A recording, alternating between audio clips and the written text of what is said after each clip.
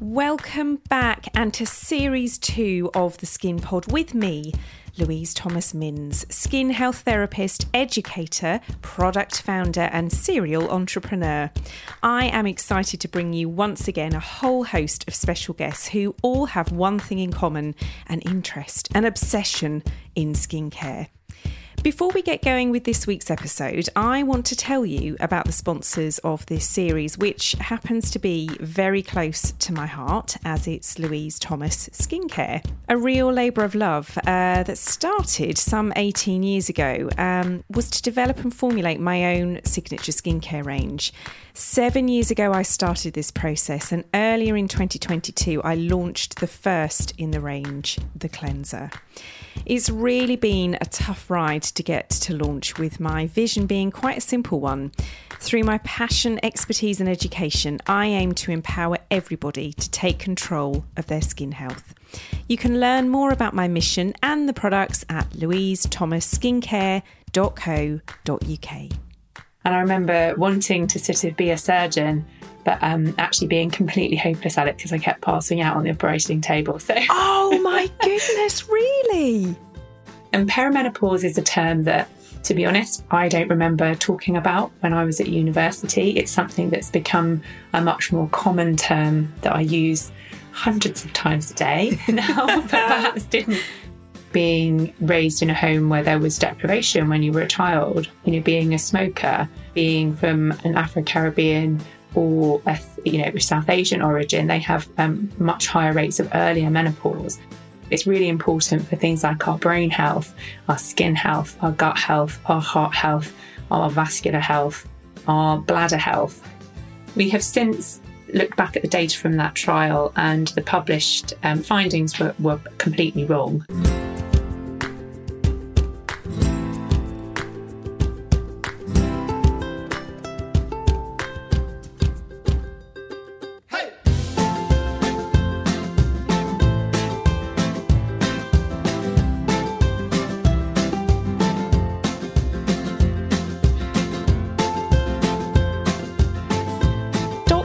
Fionnuala Barton is a GP, women's health doctor and registered member of the British Menopause Society.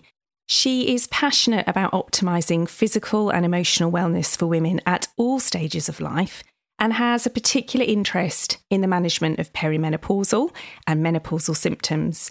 I recently had an HRT review with Fionnuala to try and iron out some of the bumps in the perimenopause road that I am still struggling with. And I'm delighted to have her join me as a guest on the Skin Pod, as this life change has such an impact on all aspects of women's health. But of course, one of those elements is skin. Welcome to the Skin Pod. Thank you so much for joining me. Where to begin, really? Because this is a topic that I've wanted to chat about for quite some time, and there is definitely a lot to talk about.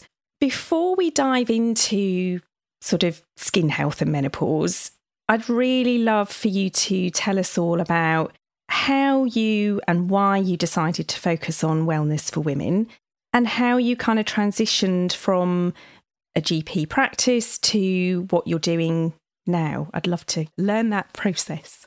Thank you so much for having me on, Louise. It's a real pleasure to be here with you today, talking about women's health, which is a real passion of mine. And so whenever I get the chance to talk openly about it and share information and tips and tricks and things with women, and men, I'll jump at the opportunity. So thank you very much.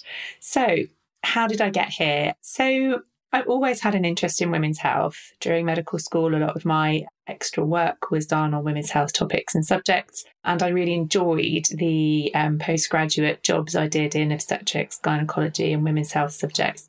But here's a little truth that not many people know. I've got really, really low blood pressure, and I remember wanting to sort of be a surgeon, but actually being completely hopeless at it because I kept passing out on the operating table. So, oh my goodness, so really? That was my obs and gynae career, well and truly over. Also, I am quite squeamish, which means that labour ward is never a good place for me. So, I love your honesty. That's brilliant. Oh, wow. But the other, career within medicine that, we see a lot of women's health within, and that is also really nice and general, where you can care for people from literally the moment they're born all the way through to the end of life, is general practice. And so I made the decision to train to be a general practitioner, and I worked as an NHS GP for several years after completing my training.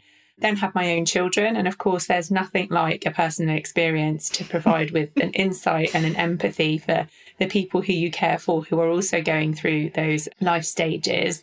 And whilst working as an NHS GP after my children were born, became aware of the fact that there were just so many female patients that were presenting with a huge raft of symptoms that were really quite troublesome, but very difficult to sort of pin down and treat effectively.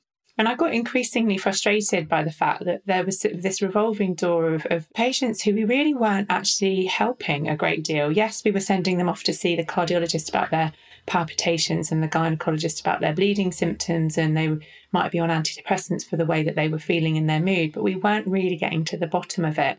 So I then set about doing some additional learning and education. Actually, this journey started before I completed my family. It was before my children were born, but sort of really firmed it up when I had the opportunity to then have time and space to go back and to learn more. And so I've done lots of additional training in women's health and in particular menopause care. And I'm a member of the British Menopause Society, who sort of oversee the guidance in the UK around good menopause care. And I suppose naturally I became the clinic that I was working at, where people would come and see me specifically to talk about their women's health issues, their perimenopause and menopause symptoms. And by word of mouth, it just sort of snowballed from there. And I ended up in a situation where I was almost exclusively seeing women's health, seeing very little other general practice.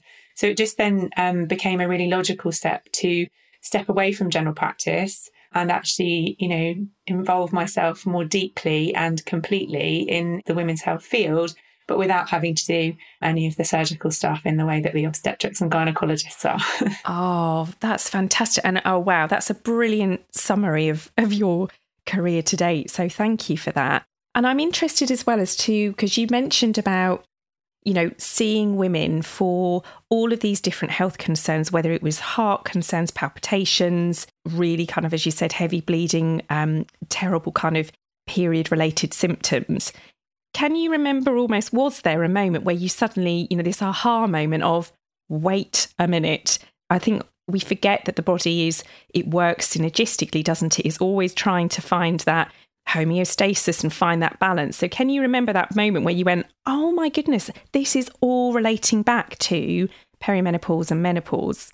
I remember it quite clearly, actually. And it's alongside, so it was a stage of my career where I was completing my general practice training between my two children. And so things were pretty chaotic and busy. And in an NHS general practice, you're seeing patients in very short appointments, sort of in 10-minute appointments, sometimes shorter. And so often you'd have a patient who would come to you several times about a different symptom. And I've got a couple of real standout patients that I remember from that time. And at a similar time, I went to an educational event and I saw Dr. Louise Newson doing a talk on menopause. So you could choose whether you went to a breakout session with, different people. And I went to see her because I was really interested to hear what she had to say. And it was that light bulb moment. I sat there in the front row listening to what she had to say. And I just thought to myself, this makes sense. It makes sense for that patient. It makes sense for that patient. It makes sense for that patient.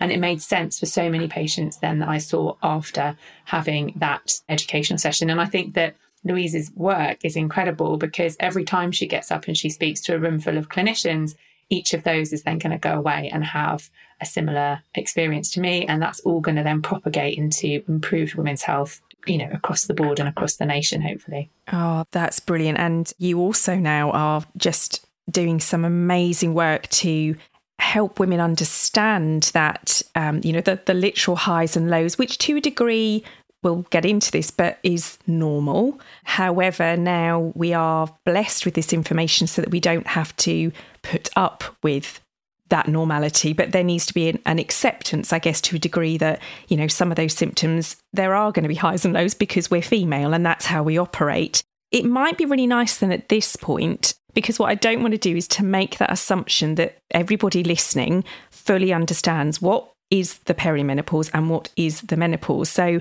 I wonder, can we just sort of start by giving a bit of a definition of both of those? And maybe in just naturally doing that, we're going to quash a few myths around that in terms of when it starts, when it stops as well. I think that would be a really useful place to start. I agree. I think that is a super useful place to start because historically this has been something that's been very poorly understood by both women and men in the population, but clinicians as well. So to start off with, menopause is essentially the point at which you have not had a natural period for 12 consecutive months. And so often this is what we call a retrospective diagnosis. So you only know it's happened when you're looking back and you can say, actually, I haven't had a period for 12 months. That's the point of menopause, i.e. you have stopped having periods, your ovaries are no longer ovulating, and every point from that onwards is going to be postmenopausal, or sometimes we call it menopausal. And the run-up to that point of menopause can be a very ill-defined period of time that we call the perimenopause. That in turn is preceded by premenopause, which is when we're sort of within our normal reproductive years. And perimenopause is a term that, to be honest, I don't remember talking about when I was at university. It's something that's become a much more common term that I use hundreds of times a day now, but perhaps didn't 10 or 15 years ago. And as I said, it can be an ill-defined period of time. On average, it can last between 6 to 10 years before your point of menopause. But actually it can start up to 15 years before your menopause. Wow. Now, bearing in mind the average age of menopause is about 52, but to give that a sort of more broad average, most women will experience their menopause between the ages of 45 and 54, which means if you're going to be somebody who's going to have a menopause at 45, you might well start to experience perimenopausal symptoms in your early to mid-30s.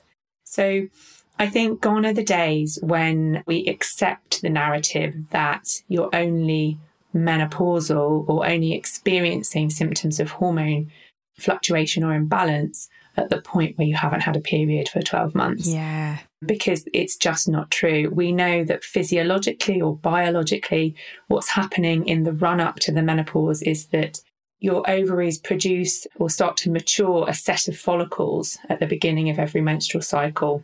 And it's that group of follicles that mature and produce estrogen during that first stage or first half of the cycle. The dominant follicle is then what gets ovulated mid-cycle. So as we're getting older and our ovarian reserve declines over time as we're aging, we've lost more follicles every menstrual cycle over our lifetime. There's fewer follicles there to mature. There's less estrogen around. Sometimes there's more estrogen around because things have become unpredictable. And what we often see is this real sort of fluctuation in terms of estrogen, but it's a fluctuation with a downward trend. So most of the time what's happening is things are going up and down, but in a sort of a slow, gradual downward trend to the point at which then you don't have any follicles left. You're not ovulating anymore. And as a result, not really producing much in the way of estrogen from the ovaries. Yeah, that was just a brilliant explanation, which of course I would expect it to be from you. So thank you for that. And actually, for me, I didn't have my child until I was 37. So yeah, still getting over the fact that I was classed as a geriatric mum. But let's leave that to one side. Yeah. But actually, I find it fascinating that in your early to mid 30s, you said, this process starts to happen. And I definitely think that I maybe it's just me, but I wouldn't think of that as being the case because you think of yourself as perhaps being really fertile. Maybe you have children already, or you're thinking about having children still. It's definitely not a time. I definitely didn't think about it in my 30s that actually, if I look back, a lot of those symptoms that were coming in and those real highs and lows probably were perimenopausal. I think I only made the connection, I'm 45 this year, probably 4 to 5 years ago, if I look back honestly and go, yeah, I've definitely been perimenopausal for 4 to 5 years. I've been living with some of those symptoms. So I think it's really important, isn't it, to almost we need to get over this fact of, oh, yeah, you're old, you're in your 50s if you're going to be perimenopausal. And again, as you said, what you're trying to do is to educate women and men, because that's really important as well, but just to have that understanding that it's okay to start considering that may be the issue in your 30s. And I think the earlier we have an awareness of what to expect, the better prepared we will be when that time comes. Because actually, statistically, when we look at sort of health determinants, there are some things that will predispose women to experiencing their menopause earlier and therefore more likely to experience perimenopausal symptoms earlier. So things like being raised in a home where there was deprivation when you were a child, being a smoker, being from an Afro-Caribbean or South Asian origin, they have much higher rates of earlier menopause. And so it's important, if you are at more risk of having an earlier menopause, that you start to think about what symptoms you need to watch out for so that when they start to happen, you can take a proactive and informed approach. But also, the nature of the perimenopausal beast is that it can all happen quite insidiously. Estrogen is a super duper hormone. It is essential for our beautiful and wonderful female bodies to be able to do that whole reproductive piece. But also it's really important for things like our brain health, our skin health, our gut health, our heart health, our vascular health, our bladder health. And so when changes happen subtly to start off with, the symptoms might be quite subtle. And often if they're happening in a number of different places in the body, then you might not automatically think, could this be something to do with my hormones? You might brush it off as something to do with stress or whatnot, which is what I see a lot of people do. They come to me once things have kind of got to a crisis point, and because they've been rationalising away their symptoms for a number of years, without perhaps recognising that collection of symptoms might be due to a sort of a common root cause. And so I talked earlier about ovarian reserve and that declining over our reproductive years. So for women who haven't used hormonal contraception, who've had a regular period every single month of their life, they're going to get to the bottom of that reserve quite quickly, or more quickly than somebody who's been on hormonal contraception that stopped them ovulating for 5 or 10 years. They've then had 2 or 3 pregnancies that you're not ovulating during pregnancy. Yeah. You don't ovulate if you're breastfeeding. So actually the age at which we hit menopause can be dictated by non-modifiable things, but also things that change within our lives. But our ovarian potential, that number of follicles that we have to start off with, that's predetermined when we're 5 months old as an embryo or as a baby in our mother's womb. So that ovarian potential is actually something that's predetermined quite significantly by genetic factors from both maternal and paternal factors. So there are so many different things that can feed in that will kind of influence when you're going to experience your menopause, and thus when you're likely to experience perimenopause. I think the other thing to bear in mind is that there is a very specific type of menopause that we call premature ovarian insufficiency. And this is where the ovaries essentially, not because they've run out of follicles, but for other reasons, they stop functioning normally. And this can plunge people into a very sudden and premature menopause. And that can happen at any age. That can happen in your late teens, it can happen in your 20s. And so it's got a very similar set of symptoms. And so there is no such thing as too young to need to be aware of this, which is why it's crucial that education is happening in schools as well as, in the wider community. And I think that it's relevant to everybody, because the symptoms can be so far-reaching, but can become very debilitating. Not for everybody. Some people are absolutely fine, and that is brilliant. But for a lot of people, it can be really, really difficult. So picking it up, working out what it is, and then having the strength and the empowerment to go to your doctor and say, look, this is what I think is going on, and can we address this proactively? I think that's what's really important. Yeah. Oh my goodness, where to start there? I literally was sitting here going, oh my goodness, I didn't know. First of all, I didn't know that it can be affected by that ethnicity. Mm-hmm. That has just blown my mind.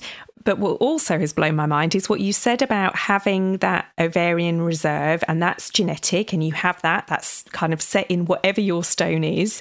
But then depending on what you have done in terms of contraception or not contraception, having children, breastfeeding, will obviously, and now it is obviously, will affect how slowly or quickly that happens as well. Oh, how old you were when you started your periods, A lot of people start their goodness. periods very young, and they've started 2 or 3 years before their peers. The likelihood is that even if they're on the exact same journey as somebody else, they're going to then stop their periods at a similar time before. Oh, that is fascinating. I think it is really fascinating to think about it.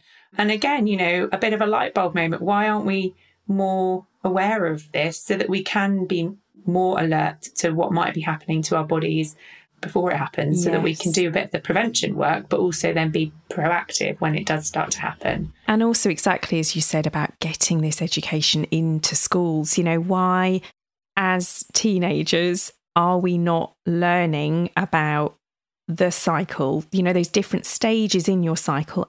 Again, kind of just encouraging teenage girls, obviously predominantly, but to understand that it's okay to have those highs and lows, and it's okay to talk about them. So not that it should be, used as an excuse to get out of PE or whatever, but actually it's normal for you to have those cognitive issues going on. We talk about puberty a lot, don't we? But we don't then explain to teenagers in a little bit more detail about how they could look at gently tracking their cycle and understanding those symptoms.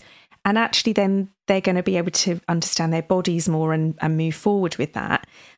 Well, you touched very briefly there and sort of talked about recognising some symptoms. Now, again, I don't want to assume that everybody knows what those symptoms would be. And there's a lot of talk about perhaps the obvious stuff like hot flushes, night sweats, sort of change in mood. But is there a sort of a small list of symptoms that you see a lot of that perhaps we are not connecting with this kind of issue that's going on within the body? I think, again, it's helpful to sort of start in some ways with the basics. We've got estrogen and progesterone and testosterone receptors throughout the body. So ultimately, there is scope for you to experience symptoms of low levels of those hormones absolutely everywhere. The most commonly reported difficulty is sleep difficulties, then memory or concentration issues, hot flushes, night sweats, anxiety, depression, joint aches and pains, period changes, not just them becoming heavy, but cycles changing. Sometimes they're becoming lighter or more painful. Any change in bleeding does need to be investigated or needs to be considered by a doctor. Other things like palpitations, headaches and recurrent UTIs are kind of still those headline symptoms, but perhaps less obvious. And there are then a set of far less obvious symptoms. There are 34 symptoms that have been defined actually in now what is a relatively old study. And there's something called the Green Climacteric Scale, which includes these 34 symptoms. And it's a useful place to start if you want to do a bit of symptom checking. So, if you're going to make some lifestyle changes, for example, you could see how many symptoms you've got. Intervention, put the intervention in place and then do the survey again or the questionnaire again and see what kind of difference you've made. Or equally, if you're thinking about embarking on HRT, doing it before, during, and then further down the line to see what sort of objective improvements are being made. But some of the less obvious symptoms, which I do see actually much more frequently than I think we're led to believe. There's one in particular that's skin related, something called formication. Okay. Which is where you get this sensation that there's insects crawling under the skin. Oh. And I remember vividly a patient coming to see me with this symptom probably about 15 years ago. And I was completely stumped. We sent off blood tests or sent her to the dermatologist. There wasn't any rash to see, but she had this very clear history of it feels like there's insects under my skin. Oh my goodness. Now I know that it was probably something to do with her hormones. And I'm sorry if you're listening for not knowing that at the time. But general dryness. So we get, estrogen is a real hydrating hormone. And so when it's deficient or low, what we see is dryness across the board. So we all, I think, probably know about skin dryness symptoms. We might know about the vulval and vaginal dryness symptoms, but that can often manifest in a subtle way. So it might not feel like overt dryness, but just an irritation or a niggle or a discomfort when you're using a tampon or, need for lubrication during intercourse, that sort of thing. But also dryness to the eyes. So the surface of the eye is a really fascinating structure and requires a lipid-rich, a fat-rich fluid to be, expressed across the eye on a regular basis when we blink in order for that blinking process to be nice and smooth. But what happens is the lipid content and the fluid content of that covering of the eye changes. So your eyes then produce more tears to help lubricate the eyes. So you have something called dry eyes, which paradoxically causes your eyes to water all the time.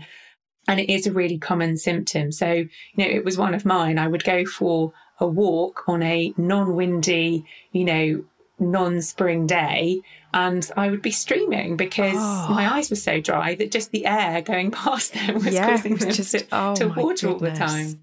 So that's a really common, but probably not particularly well documented one. And similarly, sort of dryness and mucosal changes in the mouth. So we often hear of people complaining of something called burning mouth syndrome, where their mouth just feels very, very different to how it used to feel. Gums can start to bleed, and people can report getting persistent halitosis, or a change in the sort of odour that's coming from the mouth. Also, itchy ears, I mentioned a minute ago, so chronic otitis externa, where you get an itchiness in the ears that's intractable and difficult to get rid of. And a change in body odour is quite a common one. So, just a change that isn't necessarily bad, but that it's noticeably different. Feeling tearful, struggling to find words, that's a really common one. And often people will think they're going completely mad. I can be talking to a client about a product that I know inside out, back to front, and yet I cannot remember what the ingredient is. And I just stare at them vacantly thinking, great, they're looking at me like, yeah, I'm waiting for your advice. And I'm like, nope, I've lost. It's really weird. Or I'll be reading my daughter a book at night and I keep stumbling over my words.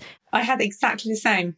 And it really frightened me. Yeah. And I actually went to see a neurologist about it because I was so terrified that I had something going on. Oh, my goodness. I would be reading and I'd come across something and it was like my mind went completely blank. Yeah. And then the children get worried. They're like, what's going on? And I'd just brush it off, as most parents do, with, I'm probably just a bit tired, Maggie. Oh, I keep jumbling my words up, don't I? She's like, literally look at me like, oh my God. It's awful, isn't it? Oh, it is. Oh, that's fascinating. One of the other ones that's actually quite common, and it in some ways can be a topic all in its own right, new onset allergies or worsening allergy symptoms. And in particular, people suddenly realising that they cannot tolerate wine, red wine particularly. Oh my goodness. I hear it so frequently, but there is like a couple of biological reasons for it. So alcohol tends to increase estrogen. And so if your estrogen is low and then you have alcohol, what can happen is your estrogen levels can then peak a little bit. I did not know that. Oh, and then they dip again. And then you can end up getting a big kind of set of symptoms from the dips in the middle of the night when your estrogen levels have dipped back down again. But also what a lot of alcoholic drinks, and particularly fermented alcoholic drinks like wine, what they do is they can sensitize the histamine system in the body, and they can trigger an increase in histamine, which can then give rise to all manner of symptoms. So sneezing, rhinitis, skin changes, flushing, gastrointestinal symptoms. And so many people I come across now in their sort of 40s and 50s have had to give up wine, which is really sad because it's a really lovely thing to enjoy in a kind of normal and sociable and healthy way. And there are still some studies that claim that a small glass of red wine is beneficial from a cardiovascular perspective. But yeah, a lot of people have given wine up, often as a kind of first thing, because they've realised actually it's something that makes them feel rubbish. But also food. So people find that they're then more intolerant to things like gluten or dairy, often then cut that out of the diet, which, cutting dairy out of the diet is fine if you're then supplementing, but it can be a very dangerous thing to do at a point in our lives when our bone mineral density is dipping. If we then take calcium out of the diet, that's going to potentially accelerate that bone mineral density loss that we're already experiencing perimenopause and make it more likely that we'll develop things like osteopenia and osteoporosis. So, it's important to consider those things if you have noticed that you've become more sensitive to certain things in the diet. Oh, that is absolutely fascinating. And actually, from my perspective as well, I've definitely had my target market now is pretty much mid-30s upwards. So I'm working with a lot of people that are in the same boat as we are in terms of these symptoms. And I'm definitely more wary of, how am I going to treat their skin, keeping a check on that lipid barrier that I always talk about. But what you were saying about, not having enough lipids in the eye, obviously, the skin has that beautiful lipid barrier, which we rely on for protection. And if that's being altered through that hormonal shift, then from my viewpoint, I need to be cautious about what are they using. Sometimes the client will say, I can't use that product anymore. there's a slight reactive response. So again, it makes sense for me to look at, well, yeah, it would be, because actually it's impairing that lipid barrier and it's breaking down your skin's natural defense. As well as, sometimes we see what might be termed as accelerated aging. I definitely have lots of clients saying, all of a sudden, I feel like I've aged overnight. Yeah, I've got these lines around my eyes. And actually, sometimes, yes, it's of course to do with that, decline in estrogen, but it's also because they are losing hydration from the skin. And if we can work that out a little bit, then sometimes those lines are there because of the water loss in the skin. That's absolutely fascinating. And we've talked about with skin then that you can get this very specific, as you say, that poor woman, I've experienced that a little bit, that skin crawling, a very small amount, thank goodness. Sometimes randomly on my legs in the evening, I'll suddenly have this, it's like a restless leg and feels like there's something on the skin. So we've spoken about that, and we've spoken about, sort of how potentially it could give rise to that histamine response. Discover today why 97% of users would buy our cleanser again. The holy grail of any skincare routine, the cleanser efficiently cleanses while supporting the skin's moisture level and pH. It's a luxurious foaming cleanser that uses a coconut-derived surfactant to lift makeup, dirt and oils from the skin so they can be washed away. You can buy the cleanser at www.louisethomasskincare.co.uk. What else do you think we could see going on within the skin? Because as you've said, there's estrogen receptors in the skin as well, isn't there? So in the skin, but also in those subcutaneous structures. So, in the muscles and the tendons and the subcutaneous fat on which our skin sits. And so that sense of I've aged overnight, I think, comes from both changes in the surface of the skin, that very top surface of the skin, but also because we can lose water from those support structures. And, I find that I've got I've developed a real hollow here. It's because those underlying structures are also dehydrated, and the muscles and the tendons that are really important for holding skin structure in place have changed. And so, in terms of how to treat the skin during menopause, obviously there's loads of things that we can do in terms of adding things in topically or physical treatments that can help to stimulate and generate, new cell renewal and things like that. But ultimately, actually, if you can treat preventatively and proactively before those changes start to happen, you might see less of the dehydration symptoms, both on the surface and within the underlying structures, in order to I suppose, slow down or certainly prevent further acceleration of those changes. And hormone replacement therapy is going to potentially be part of that, or, getting to the root cause of it. Alongside then also things like nutritional changes and making sure that you're getting plenty of water. It sounds really lame, but, a lot of people do only drink 1 or 2 glasses of water a day. And actually it then stands to reason that everything's going to be a bit dry. So drinking plenty of water, making sure that you've got lots of protein in the diet, because obviously all of our cells require protein building blocks, but also loads of healthy fats in the diets, in particular omega-3 fats. All of our cells need healthy fats in order to maintain their barrier and their structure. And also our sex hormones, estrogen, progesterone, testosterone, are derived from healthy fat molecules or HDL molecules. If we're using all of that up in order to try and generate hormones because we're becoming deficient, actually there's then less of that available elsewhere, or there's less of it available generally. What people often do in midlife, they notice they're gaining weight or that they're not losing weight as easily, and they start to restrict and they start to take things out of the diet, reduce fat. Do a low fat diet. It's like, no, it's the worst thing you can do. Yeah. And actually we really need quite a lot of fat, and we often need more omega-3s to help support both cell function, immune function, hormone function, but also central nervous system function. And certainly, things like after pregnancy, we can often be quite depleting these omega-3 fats because of prioritising the baby, etc., when you're pregnant and breastfeeding. And so if you're coming at your perimenopause from a point of being quite depleting these things, it's really important to get those things in the diet. And it's not difficult to, it's just being aware of it and getting it in. And if you can't get them in through the foods that you're eating, then thinking about supplementing them. But the other things to, consider alongside HRT from a root cause perspective are making sure that you've got plenty of vitamin D as well. Vitamin D is really important for maintaining normal skin health. And obviously, another massively important thing for skin is wearing SPF in any kind of sunlight. And if we're wearing SPF all the time, we're not getting any vitamin D from sunshine. So yeah, it's a fine line. If you're looking after your skin with SPF, you will need vitamin D to go with it in order to help actually with the underlying aspects of things. And then, in menopause, we've got those direct effects on the skin itself, on those structures beneath the skin, but we also have all the indirect effect. So when we're perimenopausal and menopausal, we don't sleep as well. Our energy levels aren't so good.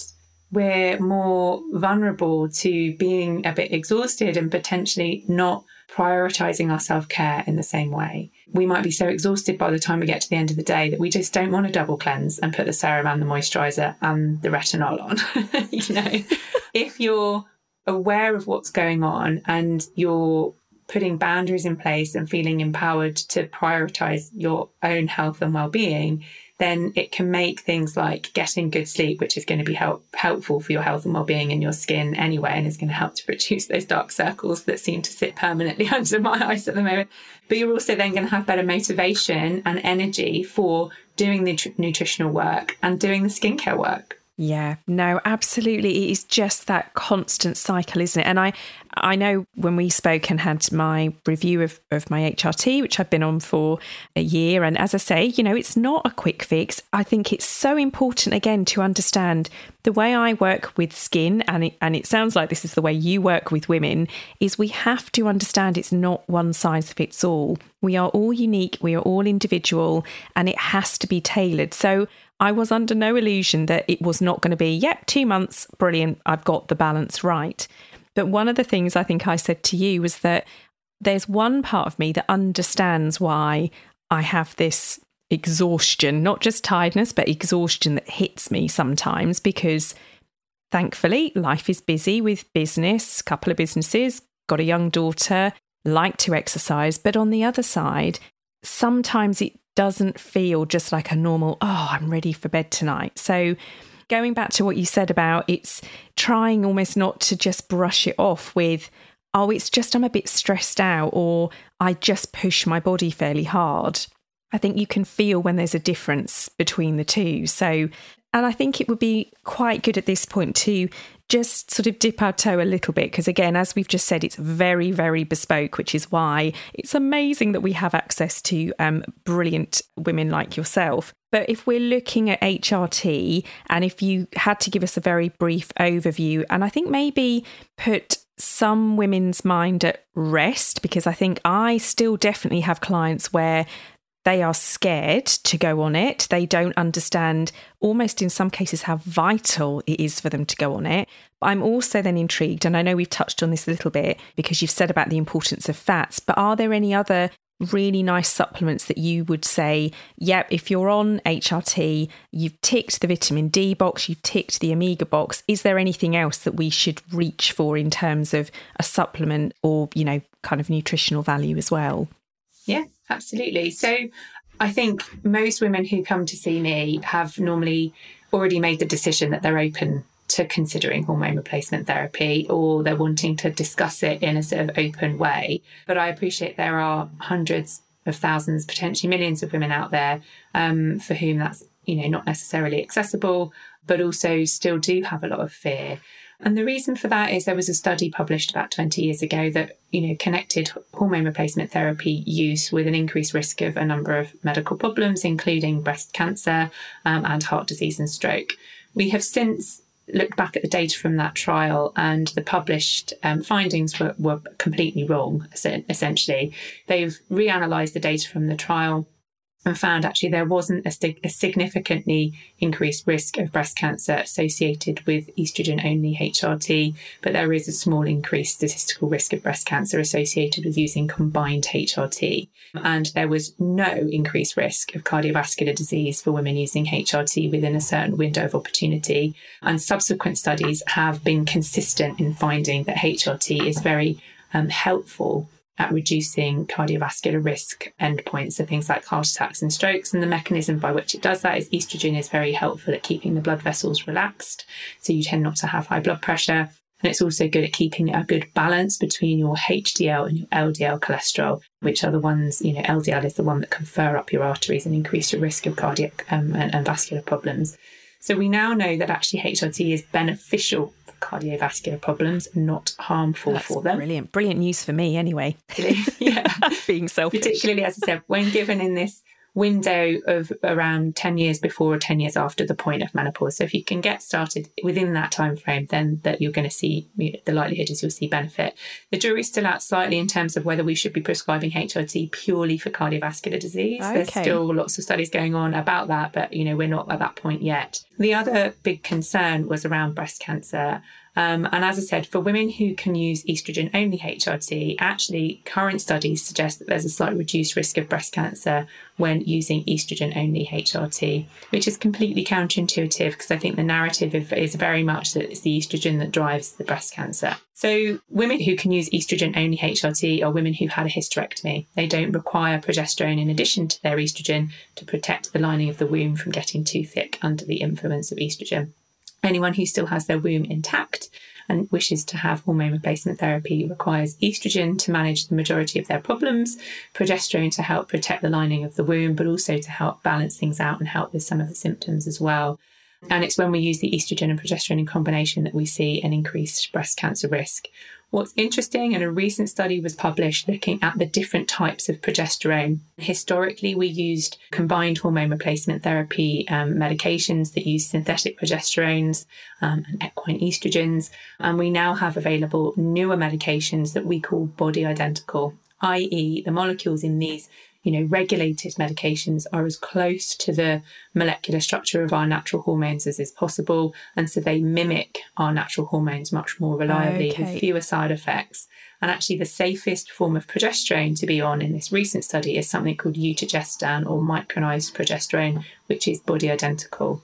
Unfortunately, it's only available in capsule form, which means that we are limited in some ways to how we can prescribe it. But that would be the safest progesterone to be on from a breast cancer risk perspective, followed closely by the use of a Mirena coil. So a Mirena coil is something that was designed as a contraceptive, but is also a very useful treatment for heavy and painful menstrual bleeding, which is another common symptom at this stage of life.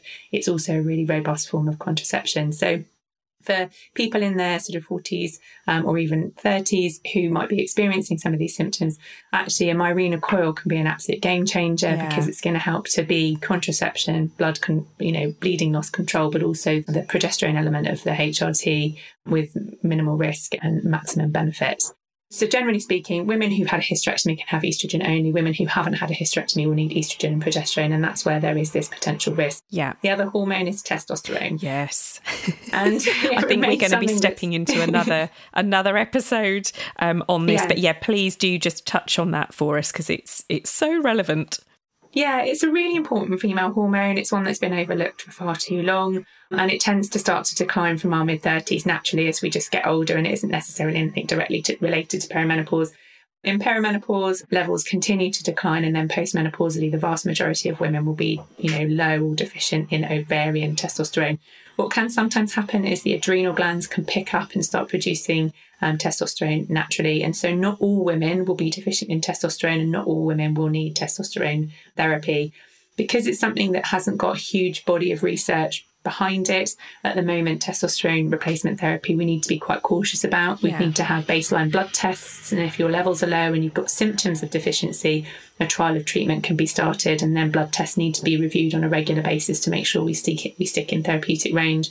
And then the main symptoms of testosterone deficiency will be a persistent loss of sexual desire or problems with arousal, as well as some cognitive problems, mood changes, energy issues. So you mentioned that you get sometimes very, very tired. Sometimes if you've been on estrogen and progesterone and stabilised on that, those deep fatigue episodes can sometimes be testosterone related. So it's important to just check that out. Yes, which we're going to do. Exciting. So then you asked about, what supplements, and like you said, vitamin D tick, omega-3 tick, SPF. I'm going to add that in there because I think that's hugely important. Yes, absolutely. Yeah, perfect. But what other supplements would I suggest? So from a symptom relief perspective, there's no huge body of evidence, but there's lots of anecdotal and small research evidence to suggest that things like black cohosh and red clover can be really helpful food supplements to help with hot flush symptoms. We know that magnesium, which has got quite a broad normal range physiologically. Oh, I love magnesium. Can be really helpful for things like sleep disturbances and anxiety issues. It's quite nice to use the magnesium through the skin and use it towards the end of the day when you might actually find that it helps with getting more restful sleep and reducing anxiety. For hair, skin and nails, I'm using something that's got some zinc and iodine in it.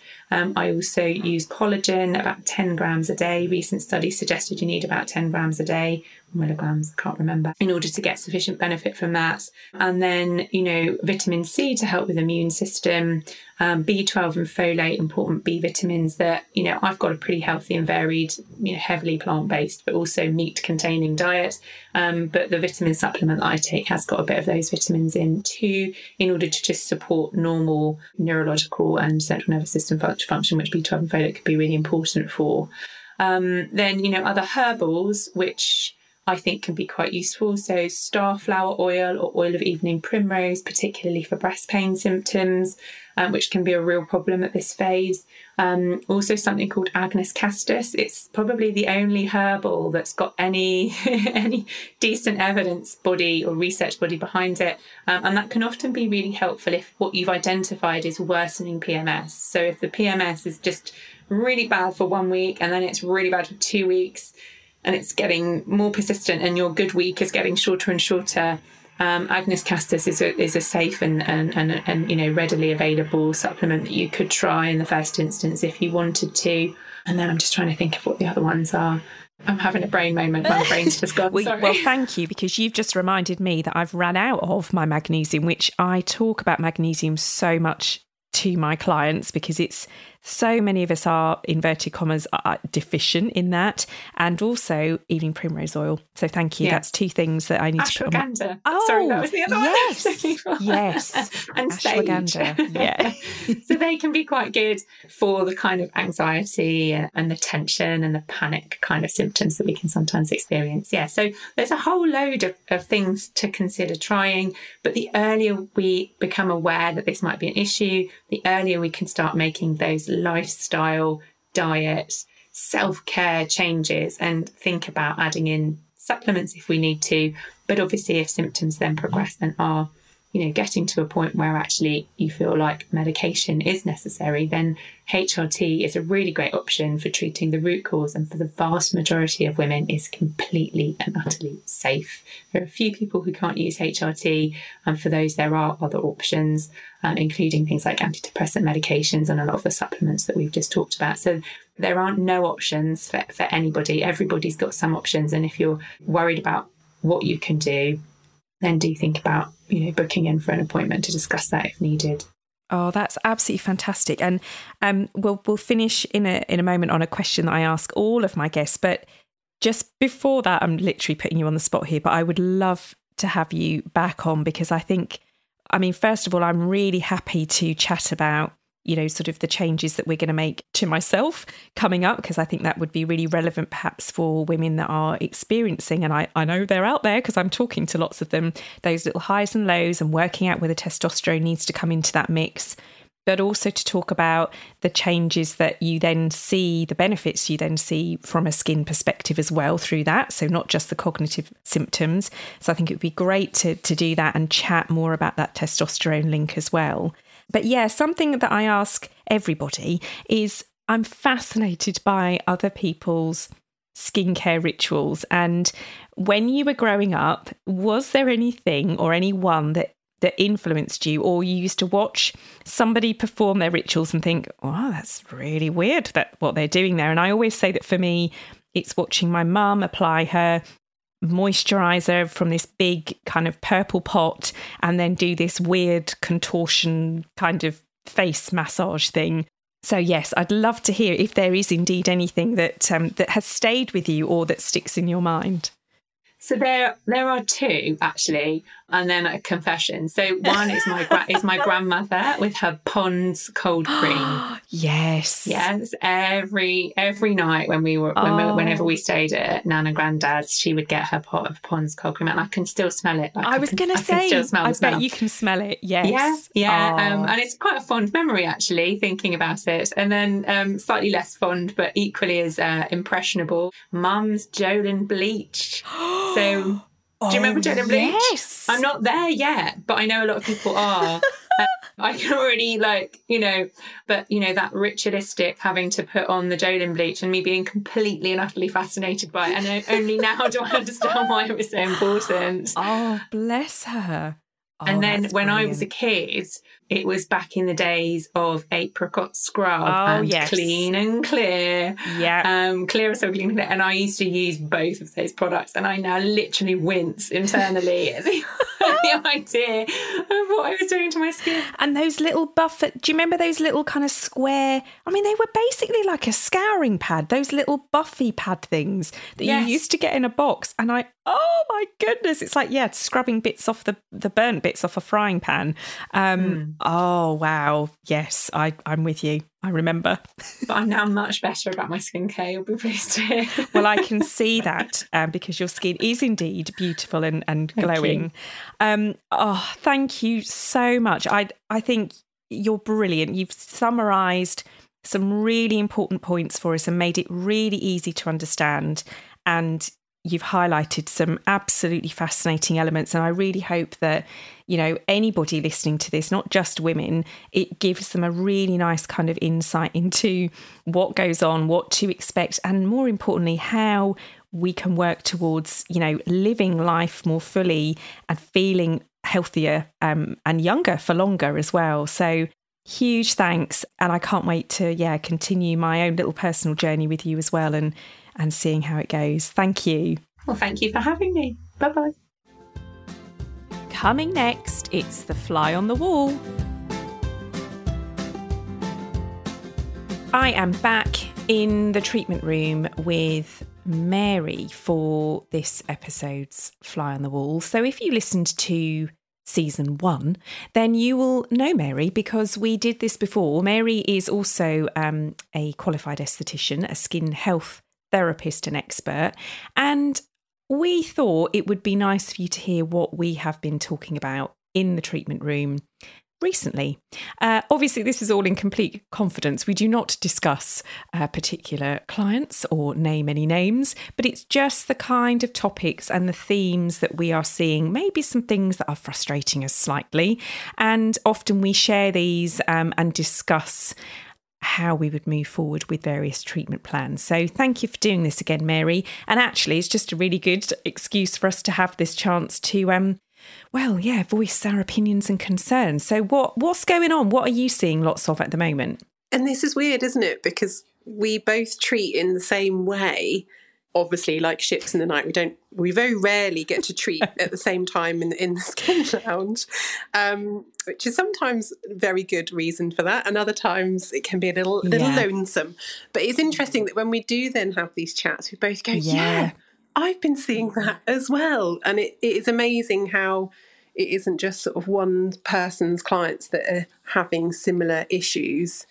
And not always related to seasonal change and things like that. We're coming into that time where we're changing approaches and routines and things through the change of season. It's probably more, my focus at the minute is probably more with clients, their approach to our approach or how they're coming to us is lovely. And they are struggling maybe a little bit more with a time frame, that how long is this going to take? And I struggled to maybe not answer with how long is a piece of string. But absolutely. Giving that advice of it's a case of taking the time, following the steps, trusting the process, but also wanting to empathise with them and knowing that it is really horrid having poor skin health or a problem on the face and the skin, and quite demoralising looking and seeing that every day, but trying to approach them and talk to clients and make them understand that it isn't just going to be this magic pot of cream or this one treatment. That's so true. It's a case of if something's been there for so long, we're not going to fix it with just one one sweeping treatment on the couch. It doesn't quite work No, like absolutely. that. And I think that's why, certainly I'm always really vocal about the fact that, I am an acne sufferer. I have psoriasis. I get it. And I know you've had your, highs and lows with your skin health as well. And actually, I think for both of us, that's almost done us a bit of a favour over the years because people feel more comfortable. I can actually remember clients saying to me, do you know what? The fact that I come and see you and you have outbreaks on your skin, I used to think, well, that's awful. They must think, well, she's rubbish because she can't even sort her own skin out. But actually, they used to say, no, because you get it. You understand what it's like to have to wear makeup every single day, to have your skin feeling, sore and uncomfortable. So I actually see it almost as a bit of a blessing in an odd way that we both really do truly empathise and understand that psychological impact. However, yeah, you're right. I'm seeing the same. I think we're still really in this quick fix mentality, aren't we? Where, and we, as we've said before, we are so bombarded with subscriptions to different skincare and, amazing services where you can go online and have a consultation and then you get a load of product that is prescribed for you. But it's still really difficult to give that truly tailored advice if you haven't got that person in front of you. And we do. Or if you're not having that advice when that new thing comes out. So okay, good having a subscription. And I'd like to think that every time we do this, we and I know we're quite advocate about saying this to people, they're not getting the same treatment twice. Exactly. They come to see us, the skin is different. It's treated differently. And those types of subscription services or product renewal services or what have you need to take that into account. They can't just generalise across the board that you've had 1 month of this product, so now you are ready for this product. It doesn't work like that. It's not how skin performs. There's so many other factors to take into control and into account that they're quite bad in that people are signing up for this programme and costing this much money and then having to come in to us and we're going, no, trying to please unravel it. I know. And it's really difficult because people are very aware of being economical. But when you're desperate, when you have something that is stopping you from leaving the house in worst case scenarios, you're hiding behind a face full of makeup, which maybe is making it worse, you will try anything. It's coming from a desperate place. But at the same time, I actually prefer it when a client comes in and they go, oh, I'm a bit embarrassed because I'm using literally 2 products. I'm like, oh, hallelujah. That's so much easier for me to then go, right, okay, let's build you a routine that's realistic and for you, both from a financial viewpoint and you're going to do this consistently, as opposed to trying to unravel somebody that's spent a fortune and you think, oh, these things really aren't right for you. But I just think it comes back to just being patient, doesn't it? And being it's the same with anything in life. If you go and you want to change your body shape or you want to get fitter, you don't expect that you're going to be able to get up one morning and just go out and, I relate to running here, but you don't just get up one day and go, I'm going to run a marathon today. I mean, some people might, but do you know what I mean? You have to train, not many. You have to train for that. Nobody expects to be able to go, yep, I'm going to go and run that today with no training. I've never ran any type of distance. But yet we seem to not apply that when it comes to looking at our skin health. And as you said, that's a really good point. If you've got a chronic skin disorder, and perhaps we are actually working with a medical professional, we often work with dermatologists or GPs on this, you're not going to turn that round in a week or after 2 or after 6 or after 12 treatments even. You've got to look at how long has that been in place and more importantly, where is that coming from? What is the underlying cause? And I think still our approach is refreshing to so many people. Luckily, we're so fortunate because we do still have, but we still have people coming to us. And some part of me is a little sad inside because they're coming to us and they've still been having the treatments And the processes elsewhere that, in my eyes, should have not been offered to them, even in the last 5 to 10 years, let alone this day and age. And it's a little heartbreaking having them come in and listen to their journey, their story, what they've had so far. And I ask them what they're wanting to achieve. And it can literally be the simplest thing of to understand my skin or to not have these outbreaks, or go makeup free, know what to do. Yeah, that is such a simple request, isn't it? It shouldn't be hard. And my heart breaks a little bit with them, because it's just so frustrating that they've not had that level of care for someone to go, but why is this happening in your skin? Not it's happening and we're doing this. Why is that there? And often we can come to that resolve of, we'll need to investigate this, this and this, and some of this is your homework, and this is what we can do in here, and this is what we can offer. But it's a joint effort. It's not, we're not magicians. Exactly. And that's a really good point. And of course, we're never unprofessional about anybody else's work. I can remember as a very young beauty therapist, a client coming in back in, ancient, during the dinosaur times, when I used to do nail treatments.